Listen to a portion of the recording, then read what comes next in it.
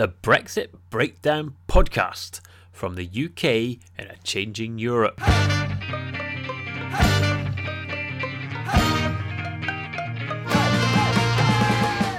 Hello and Happy New Year, and welcome to the first Brexit Breakdown of 2018. And have we got a big name guest to start the year? Have we got a big name guest to start the year?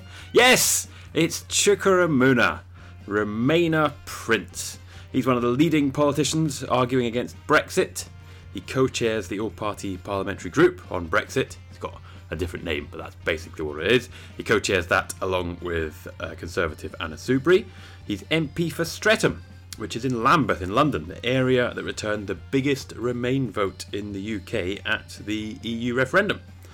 Myself and UK in a Changing Europe director Anand Menon went to see Chuka in his Westminster office before Christmas, and we had a meaty chat about Brexit, obviously, the Labour Party, Jeremy Corbyn, and Crystal Palace Football Club, which I was particularly pleased about.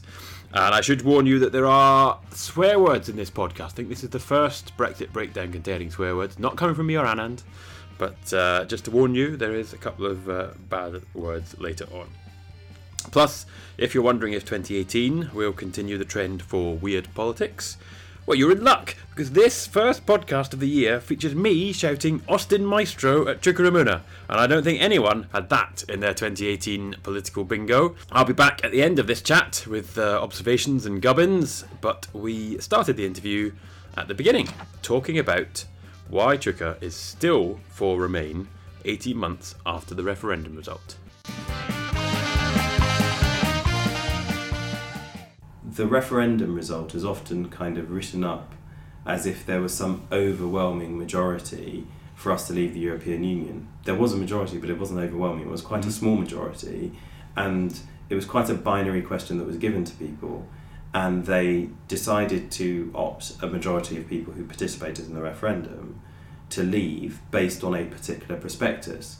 I think broadly speaking, the prospectus was there'd be billions of pounds extra going into public services, which is why the £350 million extra per week for the NHS was a very important signature policy of the Leave campaign. Dominic Cummings, the director of Vote Leave, is clear if they hadn't made that pledge, they wouldn't have won the referendum. People believed there would be a drastic reduction in immigration. People believed that we would be able to enjoy the same economic benefits as we do in the European Union, outside of the European Union, because the Germans want to sell us their cars, the Italian their Prosecco, the French their Brie or whatever. And then finally, we would be free to do all these new trade deals with the likes of America, who would ride to our rescue. So that, if you like, was a prospectus. The way I put it is the car that was sold to the British people.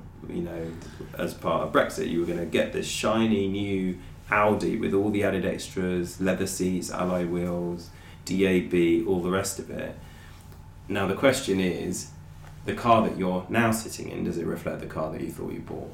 I mean, here's the problem with you Remainers, is you say it's going to be a shiny new Audi. Why wasn't it a shiny new Aston Martin, or a Jaguar, or a... Do we make any other cars in this country? I don't know. Jaguar are Indian. Jaguar is an Indian. I don't. Do we make any cars these days? But that's quite illustrative. Shiny Austin Maestro. It's quite illustrative, though, isn't it? Because it does just show how interconnected we are, and if you take automotive, and let's not forget Jaguar, Aston Martin, other British car makers or car makers owned abroad but based here. They rely on supply chains, not just in the UK, but in the European Union, and that is a sector that is absolutely clear. If we leave the European Union, it will be disastrous for their sector. So are you saying the British people were conned?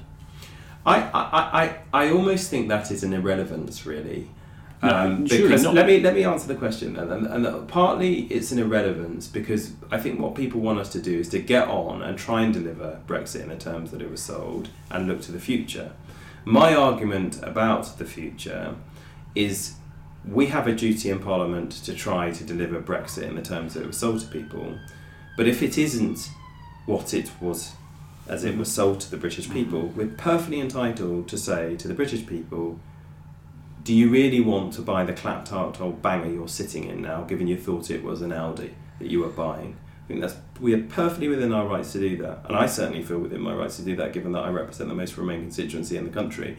So I almost think whether you were lied, take the £350 million extra per week for the NHS. We know Boris Johnson's terribly sensitive about that. Dominic Cummings has written about this as to how, Boris is very sensitive to being called a liar, and in his abortive leadership bid last year, they were already thinking how they could go some way to delivering on that promise in his campaign. Yeah. Now, whether he was lying or not, we know, by dint of the fact there's going to be a giant divorce bill to pay, that is not going to be a thing that can be delivered, whether you were lied to or not, whether it's possible or not. The issue I have with going straight to you were conned, you were lied to, and making that the subject is it sounds like you're saying to people, well, I was intelligent enough to know I was being lied to and you weren't. Whereas I kind of think that's slightly misses the point. The point is, if that's the basis on which you voted, and you had every right to believe that Boris and the others were telling you these things in good faith, the simple fact now, and of course the referendum was based on hypotheticals, we now have facts, given that we're into this negotiation, the fact is it is not going to happen. But just on that, I mean, I get nobody really wants to relive the campaign, I think it's fair to say. But if a deception was carried out on the country, the people of the country, that's very serious. And is it okay to say, well, it happened, let's move on, we have to deal with the results of that deception? I don't think it's... No, of course, I think to mislead and deceive people is a very serious charge indeed. But I think people just look to the future. And all I know is that, in a way, you can have the argument about whether you were deceived and should these people be banged up. I think Alan Sugar, the entrepreneur, the Apprentice presenter, suggested that people like Boris should be banged up for it. But we can consume all the time on that issue, and the fact is the clock is ticking. Mm-hmm.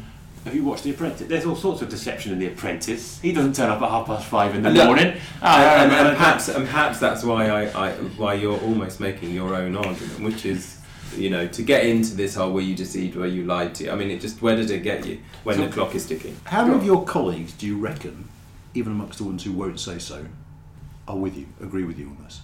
Your parliamentary colleagues? I think about overwhelming majority of colleagues. I'd say 90% easily of the Parliamentary Labour Party, and I reckon at least half the Tory Parliamentary Party do. And do you think? Let's deal with your side first. Are you confident that a significant number of those will get so fed up if the party line remains the same that they'll start speaking out more publicly? Well, I think a fairly significant chunk of MPs have already done so. I rocked the boat a bit by putting down the amendment to the Queen's speech that I did in June, the target of which was the government to flush out this nonsense that you can have the exact same benefits of the single market and the customs union without being in them. And there were 50 Labour MPs who rebelled. And for a parliamentary party of 230 odd MPs, that's a pretty significant rebellion. So, I think there are, and as partly, in fact, as a result of that, we did get a change in position, insofar as the Labour Party was concerned over the summer, at least in respect of the transition period. I suspect that may have had something to do with the fact that there were noises at the point that policy change was made in relation to transition about Theresa May doing some big intervention before Parliament resumed in early September, and there was a real danger if Labour had not changed its position and adopted at least part of what we had sought in the Queen's speech, that after the Prime Minister's Florence speech, the Labour Party would have been more hard Brexit than the Conservative Party, which would have been quite unacceptable to, I expect, the majority of the party, not just here in Parliament but in the country. Well, since we're talking about the Labour Party, let's go there. What is the Labour Party position at the moment? Do you know? Does anybody know? Well, let's just be clear about where the Labour Party's position started. There were certain, how could I put it, things that were asserted that you can't stay in the single market because of the challenges of restricting free movement. And so, that was before the election, that was being ruled out, not just in respect of transition, but as a permanent proposition. Objections were raised to us remaining in the customs union as well, for slightly different reasons.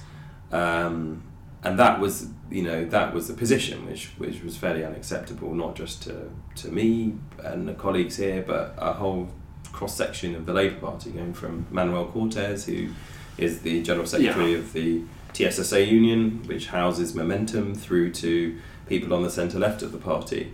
So there has been a discussion, and in fairness to Jeremy, I think he's been fairly pragmatic on this, and now we're in a much better position, which is we shouldn't be ruling any options out, and we've actually positively ruled in customs union and single market membership for transition, but at least they are maintaining an open mind in terms of what happens after that, which is progress, and I'm pleased about that. I'm slightly concerned more generally, not just about the Labour Party, that a transition period is being talked about as some kind of safe harbour. Don't worry if we don't have the bones on the deal, and you're worried about jumping off a cliff because there's this wonderful place called transition. The problem with transition is that as Brexit is currently configured, transition comes after you've left. And how can you transition to anything if you don't know your end destination? And I think your UK is in a much weaker position to negotiate a final deal once it's out. And it seems to be almost accepted that that is what is going to happen. Whereas, if you look at the actual exit day, the 29th of March, 2019, that's a totally arbitrary date. Well, if you jump off a cliff, presumably you're transitioning to the ground. The bit bit in between is the transition. Yeah, you make it sound very soft. It could be... No, I don't think that's true. I think the transition just makes the walk to the cliff edge slightly longer. The cliff is exactly the same. It's just slightly further away from you. I'd say the transition is a bit on the way down, which might be quite pleasant, actually. Obviously, you didn't know what was going to hit. But if post-transition we leave single market and customs union, it's the same cliff edge, isn't it? Yeah, you still end up the same result. You still end up on the ground if you accept it. Exactly, and that's the issue for me with transition. People often it's used as a ruse to keep the kind of Remainy type people happy. But actually, the truth is, transition is no safe harbour because we're out at that point. But isn't that precisely the ruse that the Labour Party is now using? I don't know if it is a ruse that we're using, but I think we've got to be mindful that, we've got to be very, very clear what the extreme Brextremists, extreme Brexiteer strategy here is. And, this is clearly the game plan, mainly being driven by Michael Gove and supported by Boris Johnson. They operate like a kind of president and prime minister type act, don't they? They just want to ensure we're out at all costs on the 29th of March, 2019. That is why they've been relatively peaceful and not too troublesome in respect of the divorce bill. Is why they have kind of accepted that during an implementation period, which is basically the same as a transition period, we'll stay in the single market and the customs union.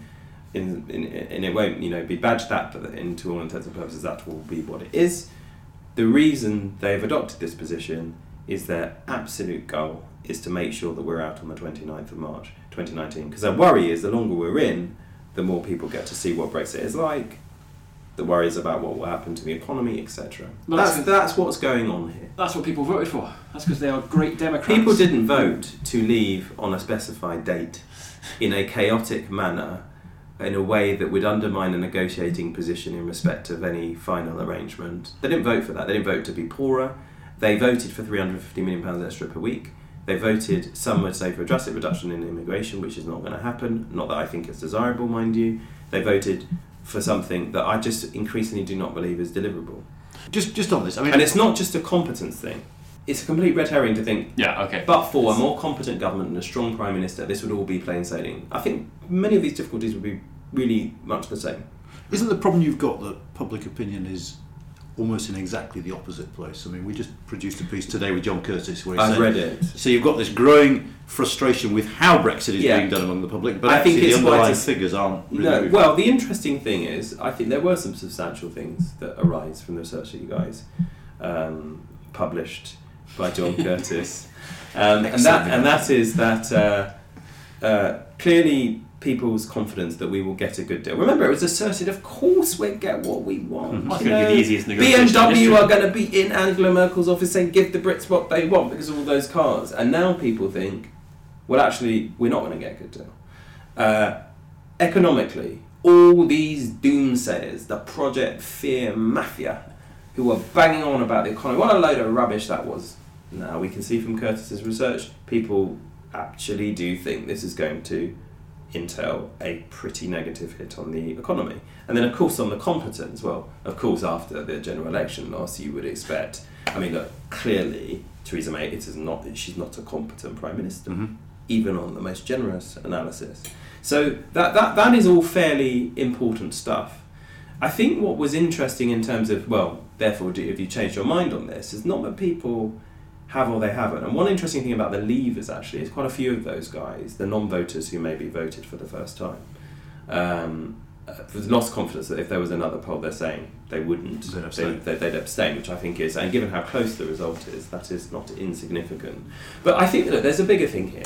And of course, it was quite convenient, the findings, because it was all to do with the fault of the government. It was all, the overall story is, but for a more competent government, this would all be okay. And there's a real issue here, is what is it that gives people the ability to give themselves permission to take a different view on this? Now, my view is that it was perfectly rational and, legitimate to believe what you were told in good faith in 2016 and to come to a view on a hypothetical situation. But the fact is that now we are in a different situation. So it's not that you were wrong in 2016.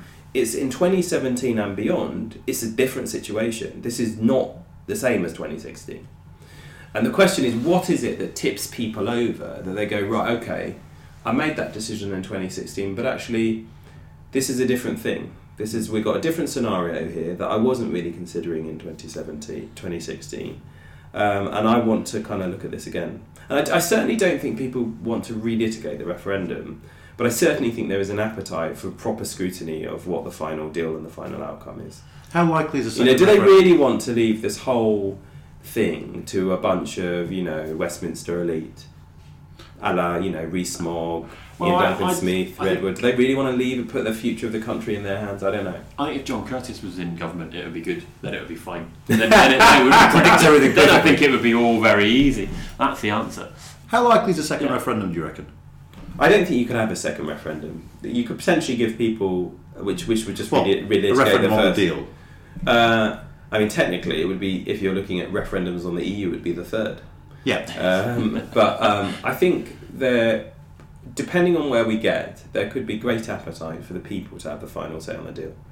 So what do you want to happen? Do you want exit from Brexit? I'd love us not to be leaving. I've been very clear about that, and if I had the vote again now myself, I'd vote to remain. But this is a process that we've been charged to deliver by the people. And I think it's easy for me to say, look, I want to stop Brexit, I want us to remain, but I don't get to decide this, the British people do. No, but you get to decide what you want to happen and what you're going to work I don't want us to Brexit. What you're going to work towards. So you are working towards stopping Brexit. There's a number of things. First of all, I set up Vote Leave Watch, which was a campaign group. We've rebadged it Leave Watch, to scrutinise the promises that were made and hold people to account. So if you say Boris Johnson's your second-hand car salesman, you've gone to buy the new Audi, we're like trading standards. We kind of see ourselves in that way. And then secondly, I think we've got a real job of work to do here in the House of Commons to scrutinise what's being put on the table. Okay. Could Labour swing round to your position and still keep its Northern Leave voters? I think it depends how you frame it. So I think certainly with a lot of Leave voters in the North, extra funding for public services was quite a clincher for a lot of people, but immigration, you cannot run away from the immigration issue. I think we've generally got a far bigger problem with immigration than the Brexit vote. I think there's far too much debate in this country about the numbers, which is a important debate and a very legitimate one, but we don't do enough to talk about what happens with people when they actually arrive in our country and how we integrate them into society. And I actually think if we were a more integrated society, immigration wouldn't be quite the same potent issue it is. I think that's partly why areas like mine, 40% ethnic minorities in Lambeth, and if you include non-ethnic minority immigration, why immigration is bigger, and yet you would have thought that if immigration was going to challenge any area, it was going to challenge our area, and yet you had other areas with much lower levels of immigration voting to leave on that issue. And I think part of the reason that we took a different view, although we have pretty much similar social problems and more extreme social problems in many of the areas that scored the highest Leave votes, is because we're quite integrated and we're used to immigration in my community, and we know that just getting rid of all the immigrants in Lambeth, well, probably entail getting rid of all of every borough, every person in the borough. But we know, we know we've got a lot of problems with housing, with wages, with etc. But we know that just getting rid of EU citizens is not going to sort out that problem. But we started with your Leave voters and ended up in Lambeth. But you've still got that issue about... True, well, but the interesting thing is I made a point last summer of going to Boston, which is because, Lambeth... You're journalists now, rather than immigrants. Well, I didn't actually talk to any journalists while I was there. I talked to the people with their MP, Matt Warren. And I made a point because I represent the borough local authority with the highest Remain vote, so I went to the one with the highest Leave vote. And it's really interesting. I spent a whole day there. And I met with 5 different groups. A group of young people who had pretty much the same view on these things as people in Lambeth. A group of over 65s. I'll come to them in a minute. They were very interesting. And then a group of stakeholders and a few other, people who provided, the principal of the FE College, the chief inspector, all that kind of stuff. And the really interesting thing I found there is obviously Boston got written up, particularly in the referendum, as the kind of anti-immigrant capital of the UK. And I just did not find a bunch of bigots and racists. I just didn't. What I found was a much more complex picture of a community that had seen since 2004, for the 12 years from 2004, had had a 460% increase in immigration, had not been provided with the resources to deal with that, hadn't been provided with the support, with low levels of integration, and no mechanism for really dealing with those issues. And you'd expect the over 65s group, particularly maybe, to have a particular view. Now, there was one lady there who, some might describe as a racist. She had something to say about black people and was saying this to me without seemingly recognising my background. But in a way, that was quite nice because she was being very frank with me, and that's what I wanted. But a lot of the complaints were, I have a Polish neighbour and I have to wait for their child to get back from school to interpret for me so I can have a conversation with them about some issue down the road. And I just want to be able to understand and know people. And that's kind of, the integration aspect came up actually more than anything else. Do they listen to you? Oh, I don't profess to be the big authority, and you need a range of voices to be making the argument from all over the country. Who am I to go to Boston and tell them what to do? It's far better to have the young people I spoke to in Boston who had very strong views about this. Far better for them to go out and make the argument than me. But it's not about authority, is it? I mean, I think, if I can interpret your question for you, the issue here is the temptation when people see you to say, well, he would say that, whatever was going on. I mean, frankly, I think a lot of people will say that anyway, particularly on immigration. People look at me, I'm quarter Irish, quarter English and half Nigerian. I'm not going to come out with anti-immigration stuff, people know that. Yeah, but on Brexit, everyone knows you're a high-profile Remainer. If you go to someone and say, I think it's probably best if we stay, don't you get met with, well, yeah, and? Maybe if I draw another analogy with football, I think it's possible for a Palace fan to have a judge, as I am, to be able to pass judgment when they're watching Arsenal and Man U play. And just because maybe that's not the best analogy. I think it's possible to be an Arsenal fan and to be able to reach a view on whether Tottenham are playing well or not. You don't just dismiss somebody because they've voiced a view on Tottenham because they're an Arsenal fan. You don't just knee-jerk do that. No, you don't dismiss it. Yeah, you see, I've never seen Man United play well. There we go. I'm probably using the wrong analogies here, but I think so long as you're honest with people about your position, and I've always been very upfront and honest about my position, I like you said, I don't want to see Brexit happen. I think it will be terrible for our country, but I acknowledge it may happen, and I know that I'm not, am I personally going to dictate this? No, we're going to collectively dictate it. I think so long as you're honest with people and you make a reasonable argument, I generally think the British people are fairly reasonable people. What we know about the polling and research on how people behave on this, you've got two groups who there's no point talking to in a way because they are just going to dismiss you. You've got a hardcore group of Leave voters who, they're the ones who tell pollsters that even if it meant their son or daughter was going to lose their job, they would still be voting Leave. They're not going to change their minds. You've got a kind of the Remainiacs, as they've sometimes been called, hardcore Remain, people who think this is absolutely awful, they think anybody voted Leave is uneducated or, whatever. You can put those guys to one side. It's the people in the middle, really.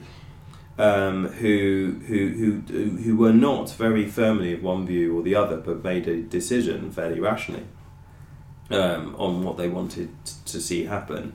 They're the people you're talking to, and I generally find that those people are quite open-minded, to be honest. Jeremy Corbyn could do that, couldn't he? Jeremy definitely could do it. I mean, if he could be persuaded, because he would have to be persuaded first. Yeah, Jeremy it would could be enormously credible for him to go out. Yes. Did he vote leave? I don't know. Must have a suspicion, surely. I think Jeremy's on the move on all of this, to be honest. But far I think enough his is the question. starting point is that the EU is some nasty capitalist club.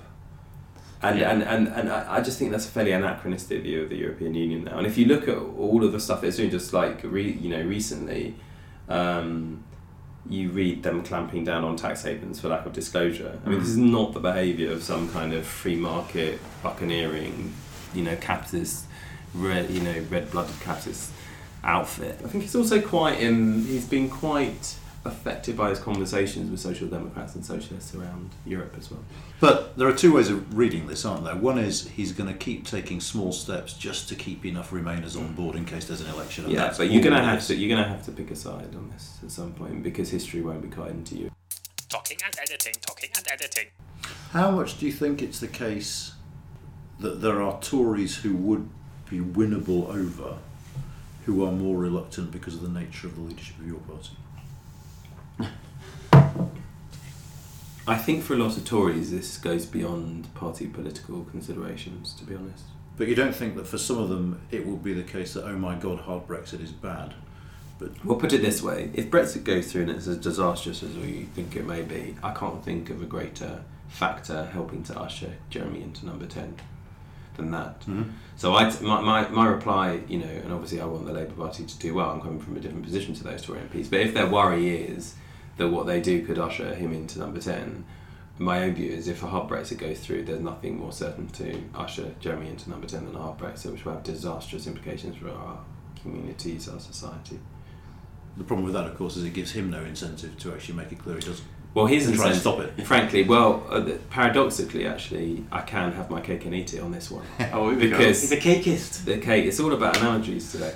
But Cakes nowadays. the incentive for Jeremy to resist a hard Brexit or try and stop the thing altogether is that if we do get into government, there is nothing more guaranteed to torpedo our domestic programme than Brexit. Isn't the problem at the moment, at least in some parts of the leadership, that a hard Brexit is seen as being a price worth paying for a Corbyn government? If that's the way to do it, so be it. I think there are some people who subscribe to that view, yes. But how many of them and who they are, I'm not going to speculate on that. But I just think, Go on, name some names. Go on. I'm not going to do that. But everybody knows who the individuals are, and they're not necessarily members of Shadow Cabinet. But I just think ultimately there are a number of things that play with MPs. One is self-interest. Mm-hmm. Yeah. And linked to that, if you haven't served in a role either as a shadow minister or a minister, and you think there's a prospect of that in the future, you don't want to blot your copybook. Mm-hmm. I think thirdly, there is just like a cultural tribalism amongst people in the Conservative and the Labour Party, which sometimes can overwhelm what they believe is actually the right thing for the country. And of course, those things play on everyone. I think the refreshing thing on the Brexit issue is that genuinely you have people who've gone, I don't care about any of those things, I just believe so strongly in my position on this issue because it is a national interest situation. And so it's a little bit like, obviously it's a bit different, but when you make a decision as to whether to vote for military action, you don't just blindly follow the whip. Okay.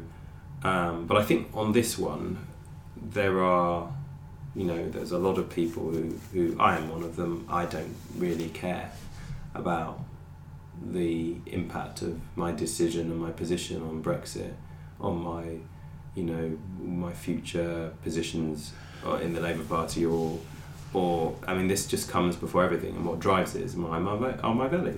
But that was going to be my next question, where it leaves you personally, because you didn't come into politics to do this, to try and stop this. Well, I came into politics because fundamentally I think we are mutually dependent as individuals. And you can't it's not just every man in his castle. You can't lead a happy, fulfilled life unless we're actually supporting people collectively to do that. And I think that applies as much to states as it does individuals. So it all does go back to my values, and there's the one which is whether international cooperation in an era of globalisation is a primary method through which we actually improve people's lives. I fundamentally believe it is, but also the knock-on impact on your domestic framework to reduce inequality, poverty, and make sure that the circumstances of your birth don't dictate your future are so directly impacted by this. So in a sense, I did come into politics to do what I'm doing. But can I put his question in a more pointed way and see if you want to answer it? He didn't come into politics to sit on the back benches and watch Theresa May and Jeremy Corbyn take us out of the European Union. No, but I didn't. Equally, that doesn't dictate you sit in your hands. I'm trying to do everything I possibly can to make sure that this doesn't damage our country. Is it cool being a rebel? Being a saboteur? I don't really. Come on, you must. Have you got little badges and stuff? Well, being a rebel. Yeah. Handshakes. It's a bit bizarre. I'm not naturally a rebel. It's often quite unpleasant. When I did what I did on the Queen's speech, one colleague called me a fucking wanker. Who? To my face. Who? I'm not going to tell you. Oh, go on. But Was it a man or a woman? No, but it put him in a difficult situation because it was like. As a man then, right? And frankly, I don't think I should not do things because it puts somebody in a difficult position if it's a terrible thing for my constituency and the people I represent. Have you had more widespread abuse from online? The public? I mean, we had Gisela on and she said she'd had abuse like she's never known as a result. Yeah, of but on one side, the echo chamber nature of social media means that I think I probably don't see half the stuff that I get. But we've had death threats. I've had a death threat. Which we've reported to the police. Brexit linked? Actually, that was linked to Jeremy. That was one of his supporters. It's quite a regular occurrence. It's not unusual. Loads of colleagues have had it from supporters of Jeremy. But again, it's that thing, you didn't sign up to do this. You didn't join politics to have to deal with this sort of abuse. True, and that goes for both sides, I think. Yeah, but equally, I think you go down a very dangerous road if you allow these people to prevail. It's a bit like Nigel Farage. What he has said about what happens if Brexit doesn't happen, violence on the street. Yeah. You get to the point where you start normalising and excusing that type of thing. And I think you do worry about your own personal safety. I mean, particularly after the death of Joe Cox. You talk about the effect on your constituency. The big question that I sent over beforehand that I think we all want to know is Streatham Kite Day. How is that going to be affected by Brexit? Because you get these Dutch kite teams come over, right? Yeah. And they're not going to be able to. And it just kind of illustrates... They may not be able to come over. The way Brexit is going to impact on everything, isn't it? That's a good example. I could give you another example. I mean, in our borough we've got tangle teasers. Now, looking at your heads... I know a tangle. We've got a house full of tangle teasers. Okay, right. So for the benefit of listeners... You have three men sitting around this mic who don't have much hair. But for people like my wife who has considerably more hair than me, tangle teasers are like, well, there are people listening to this who know them. But anyway, these guys, they export all over the world. Well, what tangle teasers are made in Streatham? They are based in Lambeth. Wow. They've just moved actually from my constituency to Kate Hoey's. So what's the WTO tariff for a tangle teaser? Well, I don't know, but obviously if we're not in the customs union, we're not in the single market, it's going to have a huge impact on that business. And already, like on Streatham High Road, which is the longest piece of continuous high road in Europe, I've had stores telling me they're having to charge more just because of the depreciation of the pound sterling. So it's already very much impacting. The big issue though is definitely EU citizens at the moment because there's just so many people who've got a EU citizen in their family, and I've had people crying on me over it. Just on the local issues, obviously there's one immigrant you're glad to see the back of, and that's Frank de Boer, right? He's a rubbish immigrant. He can go back to wherever he came from. It's always an emotional journey being a Palace fan. Let's do the features.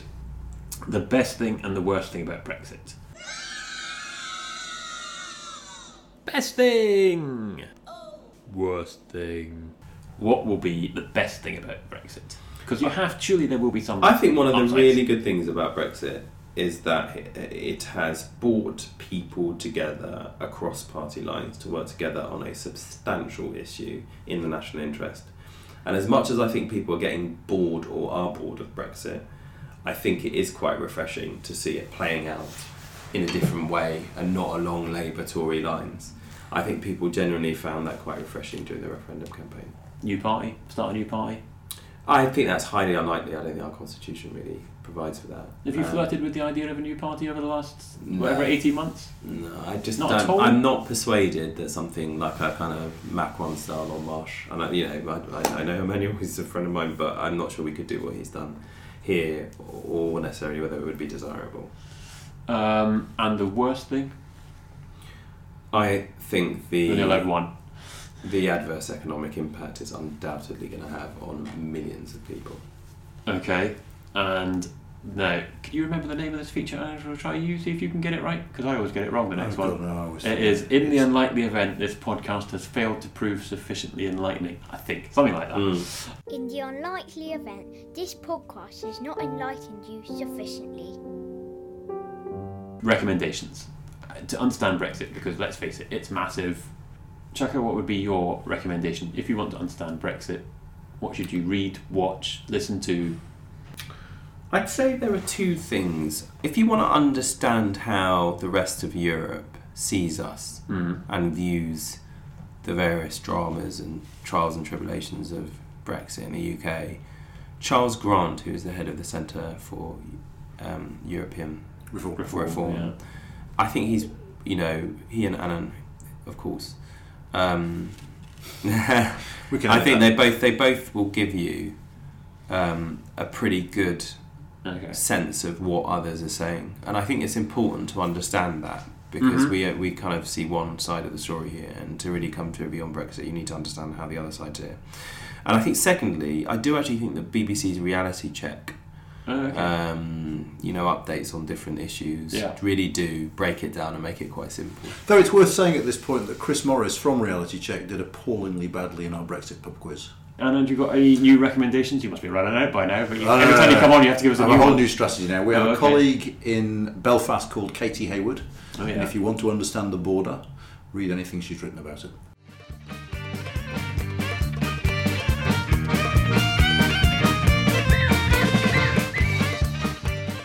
And veering a bit close to the not recommending your own stuff rule there, I'd say, but I think we'll let it pass. So there's Chuka Umunna. I confess, when we came out of that interview, I said to Anand that I thought Chuka is a good and competent politician, but I wasn't sure he'd said much of substance there. Then I listened back to it. Death threats from Jeremy Corbyn supporters, the "I know Emmanuel, he's a friend of mine" line, Boris and Gove are like President and Prime Minister, Jeremy Corbyn is on the move on his EU views, never mind his chat about his trip to Boston, Lincolnshire. I thought I'd better just clarify that the Boston he was talking about was not the one in the USA, and just for the avoidance of any doubt, I was joking about Frank de Boer. He is of course very welcome in this country, just not managing Crystal Palace Football Club, as he did so disastrously at the start of this season. Interesting that both Chuka Umunna and Nigel Farage profess to be Crystal Palace fans. There's something there. Even those opposed on the big political issues of the day can find things in common. Perhaps that's a wise message to bear in mind as we head into 2018. If you've got thoughts on what lays ahead Brexit-wise in 2018, or you want to suggest guests we should have on the podcast in 2018, or you just want to get in touch for a chat about Chuka Umunna or anything else Brexit-wise, please get in touch. You'll get me at UK in a Changing Europe podcasts @gmail.com on the email, or probably easier to just tweet me at Political Yeti. You can find all the podcasts and the recommendations accumulated in one place on my website, which is james-millar.com. For the UK in a Changing Europe, for all their research, information and the podcasts, go to ukandeu.ac.uk or tweet them at ukandeu. And please like, subscribe, rate and review this podcast on whichever podcast platform you are using.